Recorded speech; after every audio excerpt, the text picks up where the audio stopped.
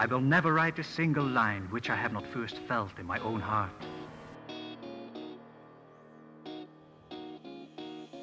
He'll teach you everything. Truer words were never spoken. All right. Language and writing were made available. I'm writing this down. This is good stuff. This is John Helps You Write Better, and I'm John, so I guess we should start writing better. Here we go.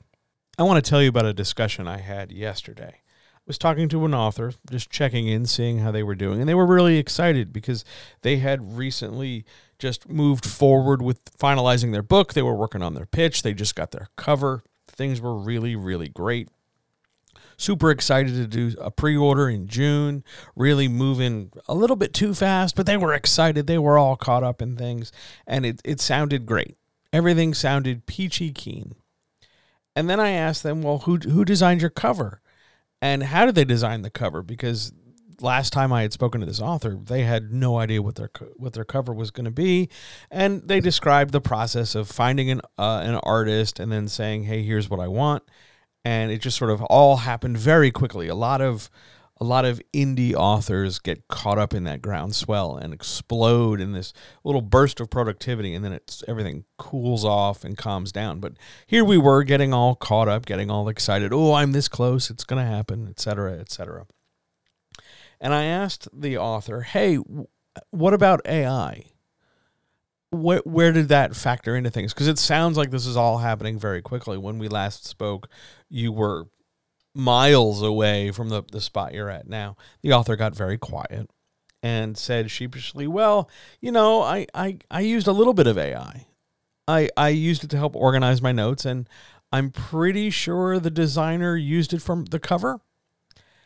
And then I sort of sat there. And I stared at him for a second, and I really gave it some thought. And I asked, are you okay with this?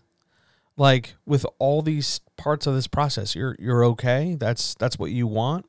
And the author looked very surprised at me and said, yeah, of course that's what I want. This is how I'm going to get published. That's the only way I'm going to get published. Traditional publishing didn't want anything to do with me. I have to do this. I have to go this route. And I sat there quietly and kind of nodded, waiting, thinking, spinning my gears.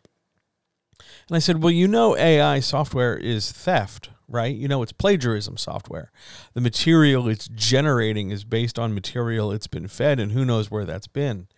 And cover design is grossly theft-based, stealing from all different kinds of resources. It's giving you what you want, but have you thought about the cost? Have you thought about the non-financial incentive?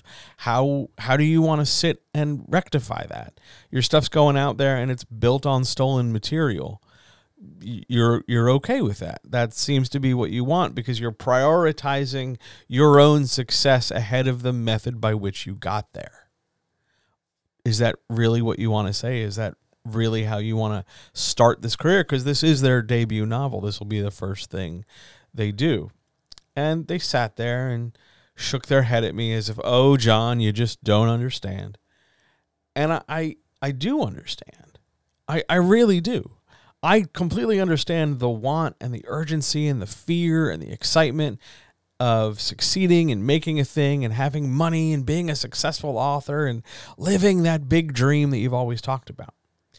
And I can understand wanting to do it with a minimum of fuss, with a minimum of nonsense, with just, let's just take whatever steps we can. We're not really stealing because I'm not right-clicking and saving the file. It's a piece of software. It's stuff I just got from the internet. It's not really theft, so goes the rationalization. And the cover design, well, that's on the artist. I'm trusting them. If they choose to do it, it's not on me. I understand. I get that. I do. But it is on you. It absolutely is on you. Even if you didn't design your own cover, if you farmed it out, it's the fact that you're okay with doing it this way. You're okay with using plagiarism software and essentially visual data scraping technology to grab art. It's the fact that you're okay with this and the fact that you're so okay with it that you think it's the only way you're going to succeed. It's an ethical question. You're okay taking a shortcut. Now, when I brought all these things up, the author was like, "Yeah, but I'm on KDP. I'm on Amazon's program. If I pull out now, I won't be able to do this for another year. I lose all my access. I can't succeed this way. You're just making it worse. Why shouldn't I just do what I need to do in order to succeed?" And let me answer this question, because I didn't have a good answer for it in the middle of the conversation. It's not about you succeeding. It's not about stepping on the neck of somebody else and climbing over them in order to succeed, as if success is a finite thing. It's about succeeding on your own terms, but not at your terms that come at a cost to everyone else. It's about succeeding in a way that is in alignment with how you think and feel. Don't let that excitement of, oh, I'm going to be published, I'm going to have sales, I'm going to be successful. Don't let that want, or that daydream, or that fantasy, don't let that want eat your ethics for breakfast. AI is theft. Using AI means you're supporting theft.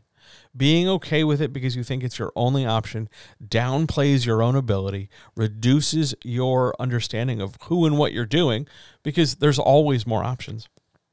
And condoning theft in order to accomplish your own ends is some bad guy in a book level shit.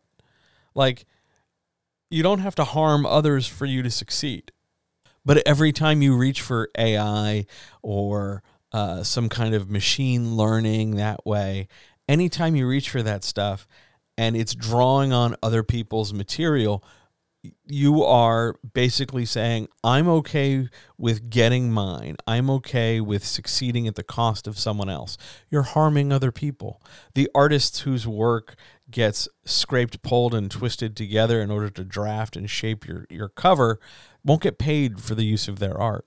The text you used to kind of inspire yourself comes from someone else's work. They're not getting paid for the use of that material. You're not paying a licensing fee. You're not throwing them a couple bucks. Hey man, thanks for, making this book so that I can, lift some pieces from it. You're harming other people every time you use AI. I don't care about the argument that, AI is the future, because you're suggesting that the future is a place where we're all going to hurt each other to get what we want at the expense of somebody else. That's not really a great future, and I'd like to resist that now, please.